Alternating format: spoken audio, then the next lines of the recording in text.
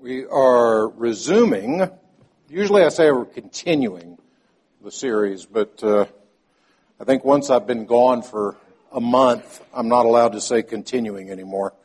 But we are resuming the series in Exodus, and this morning we'll be looking at Exodus chapter 38. Our New Testament complementary passage are the first 11 verses of the 10th chapter of 1 Corinthians. So if you would open your Bibles to 1 Corinthians chapter 10, we'll be reading the verse 11 verses. And in honor of God's word, please stand. 1 Corinthians chapter 10, beginning in verse 1, hear God's word. I want you to know, brothers, that our fathers were all under the cloud and all passed through the sea, and all were baptized into Moses in the cloud and in the sea, and all ate the same spiritual food, and all drank the same spiritual drink. For they drank from the spiritual rock that followed them, and the rock was Christ. Nevertheless, with most of them God was not pleased, for they were overthrown in the wilderness. Now these things took place as examples for us, that we might not desire evil as they did. Do not be idolaters, as some of them were, as it is written, the people sat down to eat and drink and rose up to play. We must not indulge in sexual immorality, as some of them did, and 23,000 fell in a single day. We must not put Christ to the test, as some of them did, and were destroyed by serpents, nor grumble, as some of them did, and were destroyed by the destroyer. Now these things happened to them as an example, but they were written down for our instruction, on whom the end of the ages has come. Therefore, let anyone who thinks that he stands take heed lest he fall. No temptation has overtaken you that is not common to man. God is faithful, and he will not let you be tempted beyond your ability. But with the temptation, he will also provide the way of escape, that you may be able to endure it. Thus far in the reading of God's word, please turn to Exodus chapter 38, beginning in verse 1 and continuing in the reading of God's word. This is speaking of Bezalel, the craftsman, where we begin in 38:1. He made the altar of burnt offering of acacia wood. 5 cubits was its length, and 5 cubits its breadth. It was square, and 3 cubits was its height. He made horns for it on its 4 corners. Its horns were of one piece with it, and he overlaid it with bronze. And he made all the utensils of the altar, the pots, the shovels, the basins, the forks, and the fire pans. He made all its utensils of bronze. And he made for the altar a grating, a network of bronze under its ledge extending halfway down. He cast 4 rings on the 4 corners of the bronze grating as holders for the poles. He made the poles of acacia wood and overlaid them with bronze. And he put the poles through the rings on the sides of the altar to carry it with them. He made it hollow with boards. He made the basin of bronze and its stand of bronze from the mirrors of the ministering women who ministered in the entrance of the tent of meeting. And he made the court. For the south side, the hangings of the court were of fine twined linen, 100 cubits. Their 20 pillars and their 20 bases were of bronze, but the hooks of the pillars and their fillets were of silver. And for the north side, there were hangings of 100 cubits. Their 20 pillars, their 20 bases were of bronze, but the hooks of the pillars and their fillets were of silver. And for the west side were hangings of 50 cubits. Their 10 pillars and their 10 bases. The hooks of the pillars and their fillets were of silver. And for the front to the east, 50 cubits. The hangings for one side of the gate were 15 cubits with their 3 pillars and 3 bases. And so for the other side. On both sides of the gate of the court were hangings of 15 cubits with their 3 pillars and their 3 bases. All the hangings around the court were of fine twined linen. And the bases for the pillars were of bronze, but the hooks of the pillars and their fillets were of silver. The overlaying of their capitals also was of silver, and all the pillars of the court were filleted with silver. And the screen for the gate of the court was embroidered with needlework in blue and purple and scarlet yarns and fine twined linens. It was 20 cubits long and 5 cubits in its breadth, corresponding to the hangings of the court. And their pillars were 4 in number. Their 4 bases were of bronze, their hooks of silver, and the overlaying of their capitals and their fillets of silver. And all the pegs for the tabernacle and for the court all around were of bronze. These are the records of the tabernacle of the testimony, as they were recorded at the commandment of Moses, the responsibility of the Levites under the direction of Ithamar, the son of Aaron, the high priest. Bezalel, the son of Uri, the son of Ur, of the tribe of Judah, made all that the Lord commanded Moses. And with him was Aholiab, the son of Ahisamach, of the tribe of Dan, an engraver and designer and embroiderer in blue and purple and scarlet yarns and fine twined linen. All the gold that was used for the work and all the construction of the sanctuary, the gold from the offering was 29 talents and 730 shekels by the shekel of the sanctuary. The silver from those of the congregation who were recorded was 100 talents and 1,775 shekels by the shekel of the sanctuary. A bekah a head, that is, half a shekel by the shekel of the sanctuary, for everyone who was listed in the records from 20 years old and upward, for 603,550 men. The 100 talents of silver were for casting the bases of the sanctuary and the bases of the veil. 100 bases for the 100 talents, a talent a base. And of the 1,775 shekels, he made hooks for the pillars and overlaid their capitals and made fillets for them. The bronze that was offered was 70 talents and 2,400 shekels. With it, he made the bases for the entrance of the tent of meeting, the bronze altar and the bronze grating for it, and all the utensils of the altar. The bases around the court, the bases of the gate of the court, all the pegs of the tabernacle, and all the pegs around the court. Thus far in the reading of God's word, let us pray.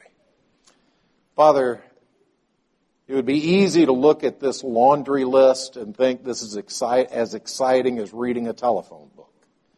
And yet you've given it to us for our instruction. So help us to come to it with eager and humble hearts. Speak, Lord, for your servants here. In Christ's name, amen. Please be seated. So if you've been with us in this series, you've heard me ask the question many times, and that is, why is Moses going into all of this detail? Is he giving you and me instructions for how to do a DIY tabernacle? Clearly, we've got all the details. We can construct the perfect replica of the tabernacle from the detail lists that we find in Exodus. And yet we know that's not the reason. The tabernacle already existed by the time that these words were written. They were written to the children of Israel camped on the plains of Moab. They've already wandered in the wilderness for 40 years. The entire first generation has died off because of their disobedience in not going into the land when they should have. And now their children, grown and ready to go in and conquer Canaan, are receiving these words. They've been living with the tabernacle for their entire lives. They don't need instructions for how to build one. I want to ask a different question this morning. And if you've never asked this question, you will if you are reading through our Through the Bible in a Year daily Bible reading program. You're going to be asking yourself this question within the next 2 weeks. Because we're getting into this series, or this portion of the text in Exodus. And here's the question. What is up with Moses and his repetitiveness? Why does Moses repeat himself? One of the commentators on this passage, literally, his comments are, see comments on chapters 25 to 27. Literally.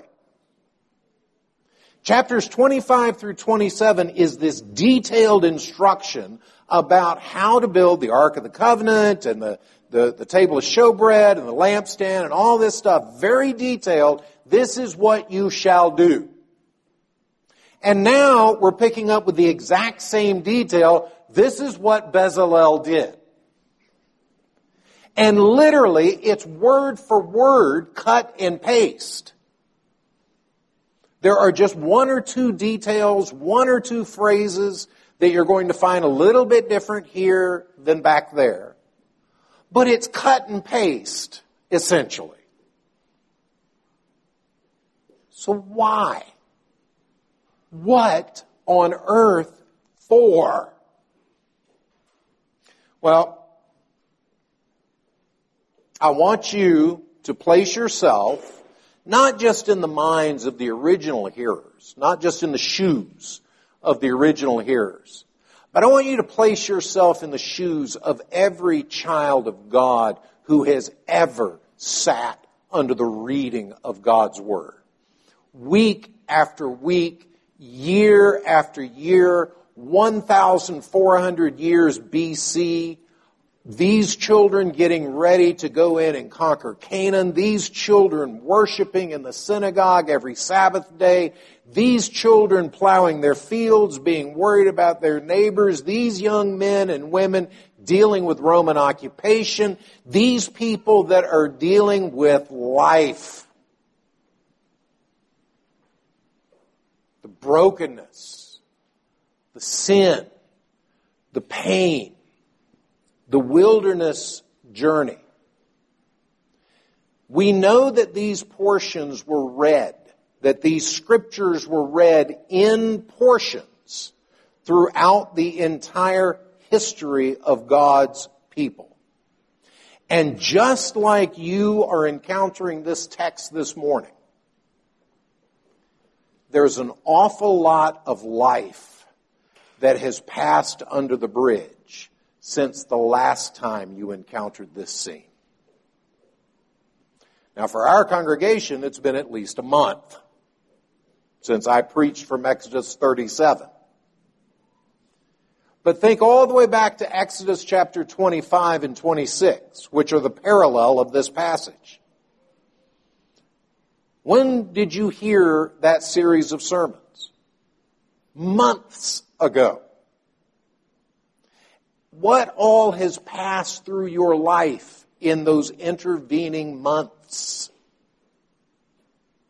You see, the tabernacle and the Holy of Holies, the furniture and the gold, are all a picture to us of Eden.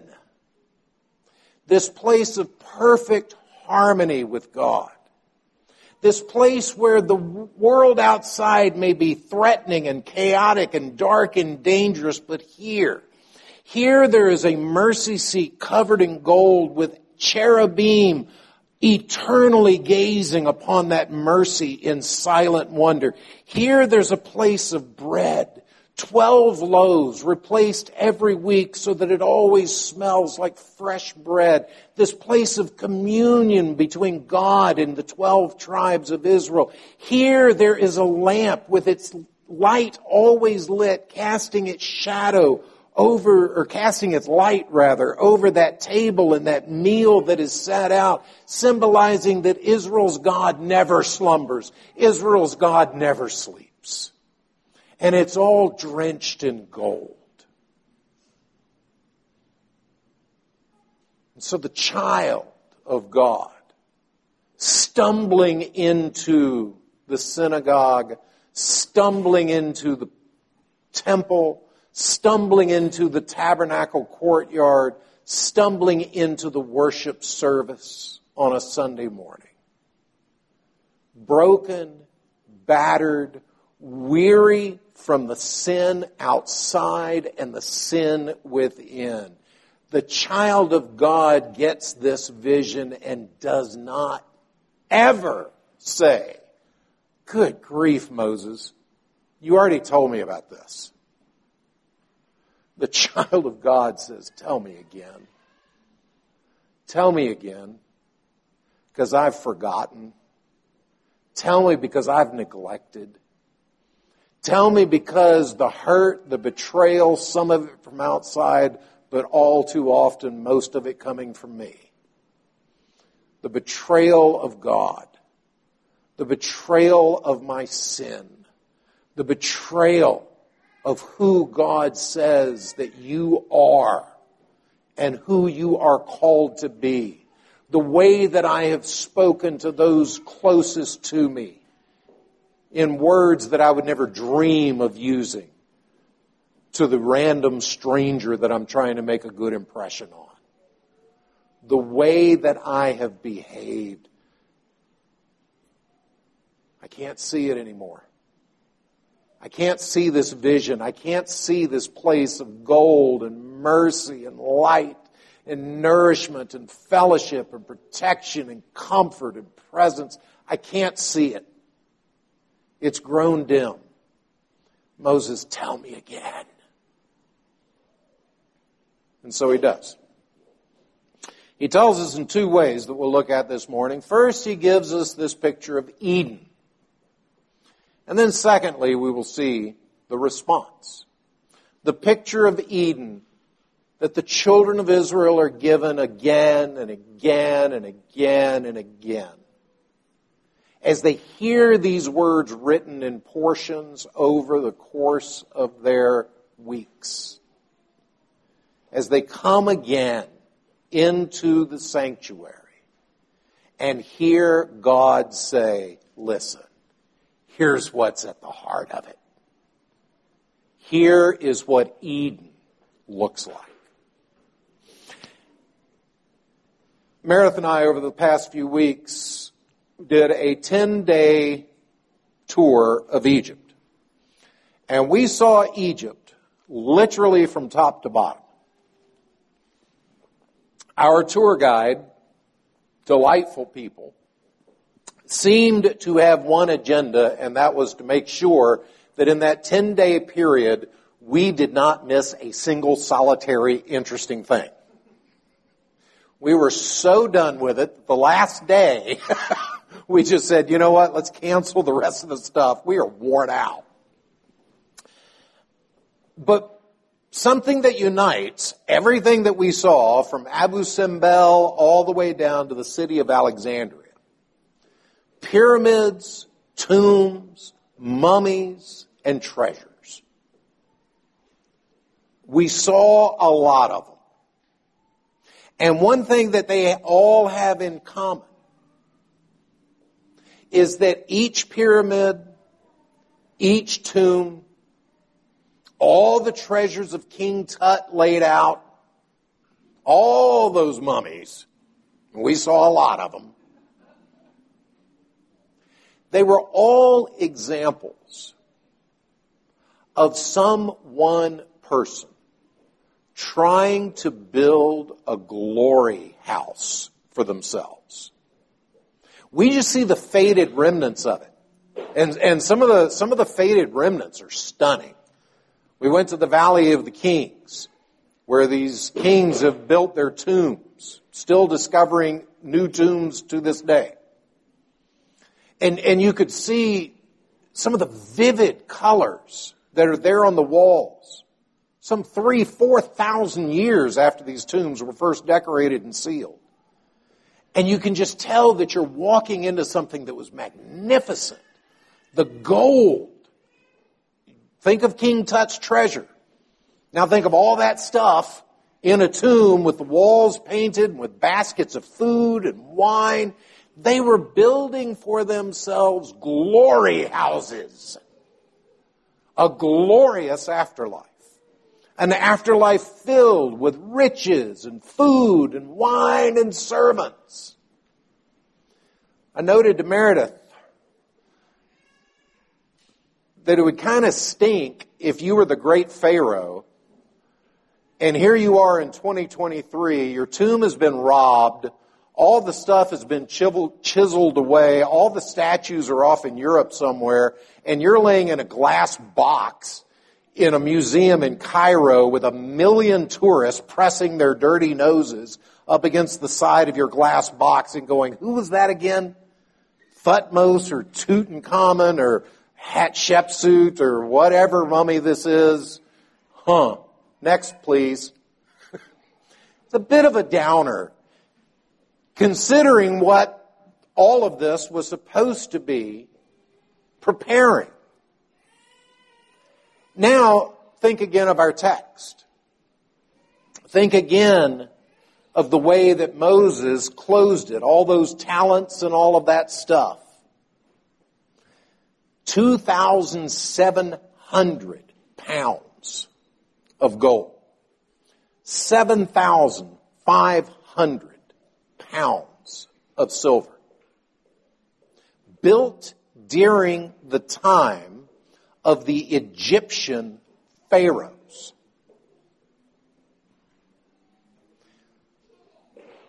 This is a glory house.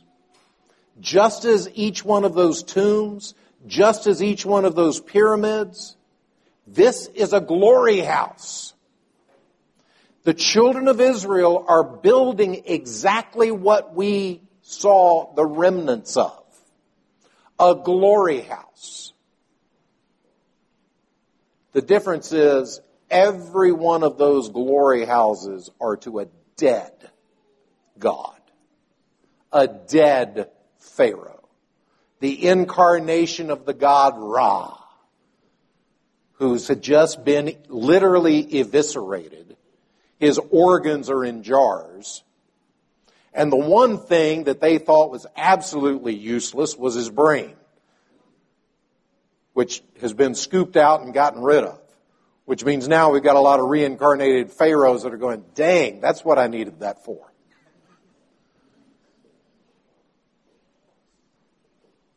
All these glory houses to dead people.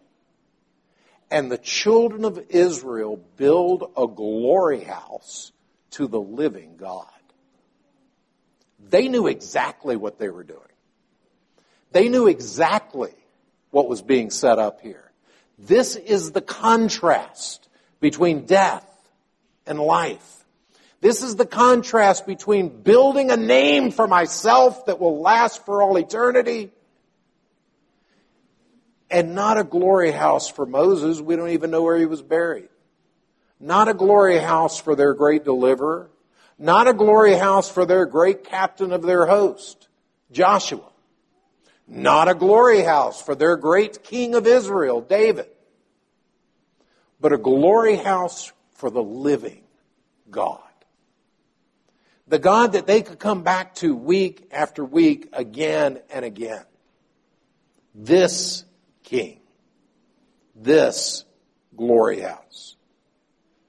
The original hearers of this text, along with every saint through the ages, down to you and me today, have encountered this text, encountered these words, encountered this vision at different stages in their own journey. And again, our response is the same. Tell me of this mercy seat. Tell me of this place. Tell me what God has accomplished. Tell me this sacrificial system, this thing that stands between the children of Israel and this vision of Eden, this holy place. To get there, you've got to come through the entire sacrificial system. Tell me again how Jesus Christ has become the Lamb of God who takes away the sin of the world. Tell me again, I need to hear it. Tell me again that Jesus has taken my sin. Tell me again that I have peace with God. Tell me again that I'm here in this place of mercy and grace. Here in this place of fellowship and communion. Tell me that I'm here again in this place of light, and safety, and comfort, and presence. Tell me again. God's glory house became perverted. The Ark of the Covenant became a talisman that the children of Israel took to defeat the Canaanites, and it got captured. Later, this glory house, 2,200 pounds of gold, all the silver. Later, this glory house becomes something that Hezekiah wants to show off to the emissary of Babylon. To show, hey, we got stuff too. I mean, you Babylonians, you're the new and upcoming big kid on the street. But come, let me show you what we've got. Been around here for hundreds of years. And he showed him all the treasures of his house. That wasn't the purpose. That wasn't why God did this. That wasn't why the people gave for it.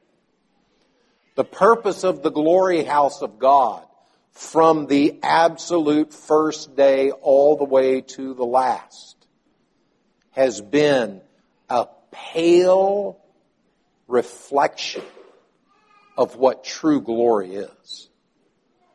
A dim light that shows through signs and symbols how precious mercy is, how precious communion with God is, how precious it is to know that He always watches. You know, Jesus, when He fed the 5,000, He took the loaves and fishes and He passed them out. And the verse says in Mark chapter 6, it says that when they had all eaten and were satisfied, they took up 12 baskets full of the leftovers.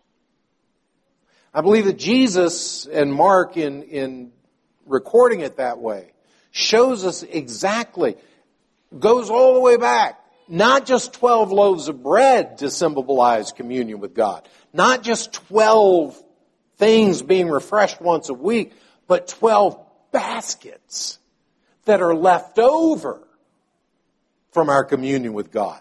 That's what Jesus Christ has brought to us. Beloved, that vision of Eden should fill you and me with wonder, with joy. It should be an oasis, an encouragement. It should be refreshing as we walk into Monday, Tuesday, Wednesday, etc. Walking into it saying, you know what? I'm coming here from an Eden perspective. Christ has accomplished this peace. He Himself is our peace, who has reconciled us to God and reconciled us to our fellow man.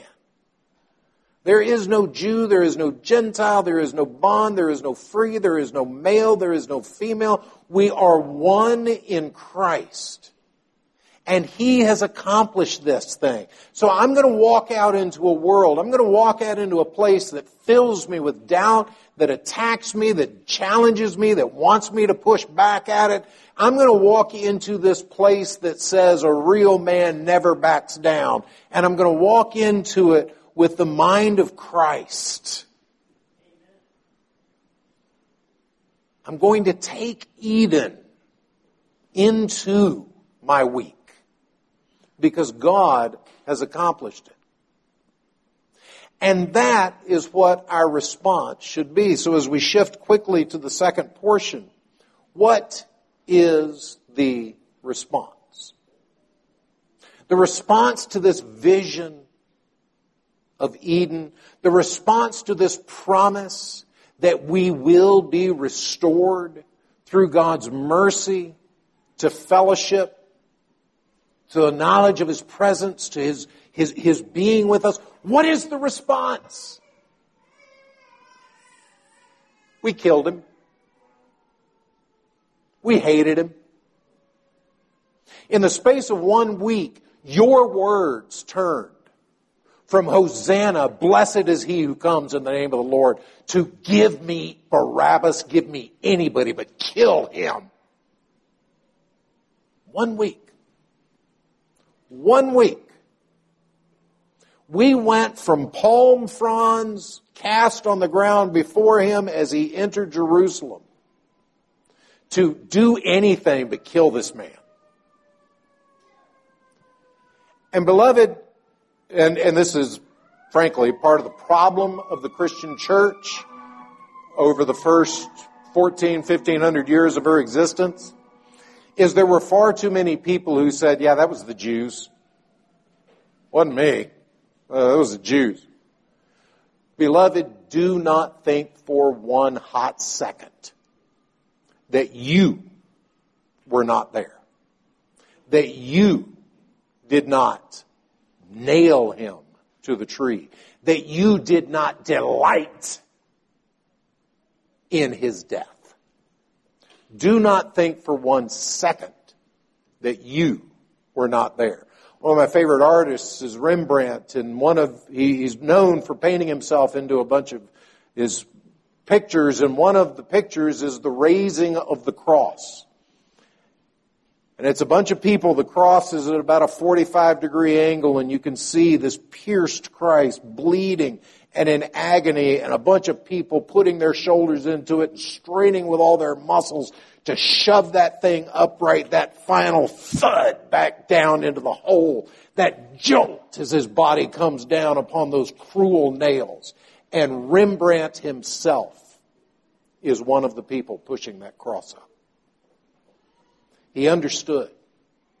It was your sin that held him there until it was accomplished. Not just beautiful words that we sing, but a reality that you and I nailed him joyfully and eagerly. And you know how I can say joyfully and eagerly? Because what's your attitude towards whatever pet sin or sins you have? Are you reluctant to give it up? The censorious tongue, the argumentative nature, the bitterness and cynicism, the narcissism, all of the ways that we live out the poison that sin is, the self-indulgence. How often will you look at reading your scriptures as a duty rather than a refreshing, needed quenching of that thirst that only God can provide? Beloved, it's your heart and it's my heart that causes Jesus Christ to become the Lamb of God who takes away the sin of the world. And once you see yourself there, once you acknowledge that you are there, the purpose of this is not to beat you over the head. The purpose of this is not self-flagellation. The purpose is to wonder personally and afresh at the glory of mercy and grace. You must see that you cried, "Crucify him," because then you can see when he says, "Come to me, all who are wearied and heavy laden," he's speaking to you. He's speaking those words directly to the sin-crushed penitent, the one who understands their need, can truly cling with all that they are to the only one who could supply that need.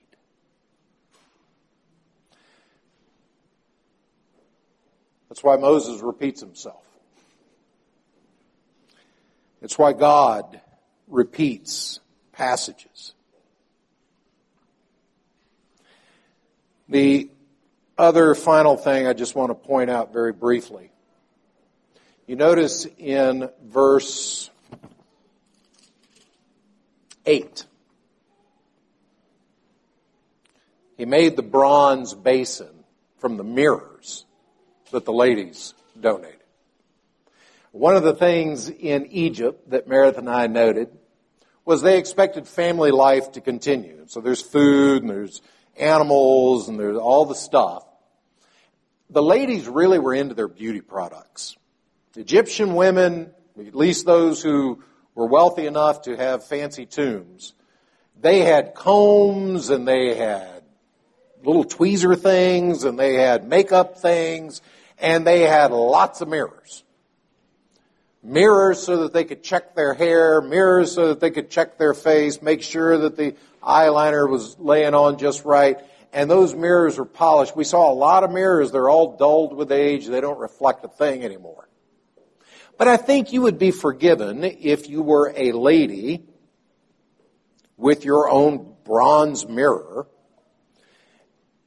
And they're coming around to take up a collection. And as you're looking at all your things, what can I contribute? And you picked up your mirror. You can't run down to the local 7-Eleven in the wilderness and buy a new one.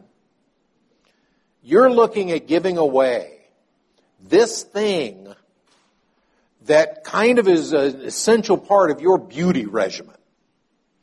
I think you would be forgiven if you might say, hey, I'll hang on to this one. You can have the bronze buckles that are tying the suitcases together. You can have the bronze buckles on the kids' shoes or sandals or whatever it was.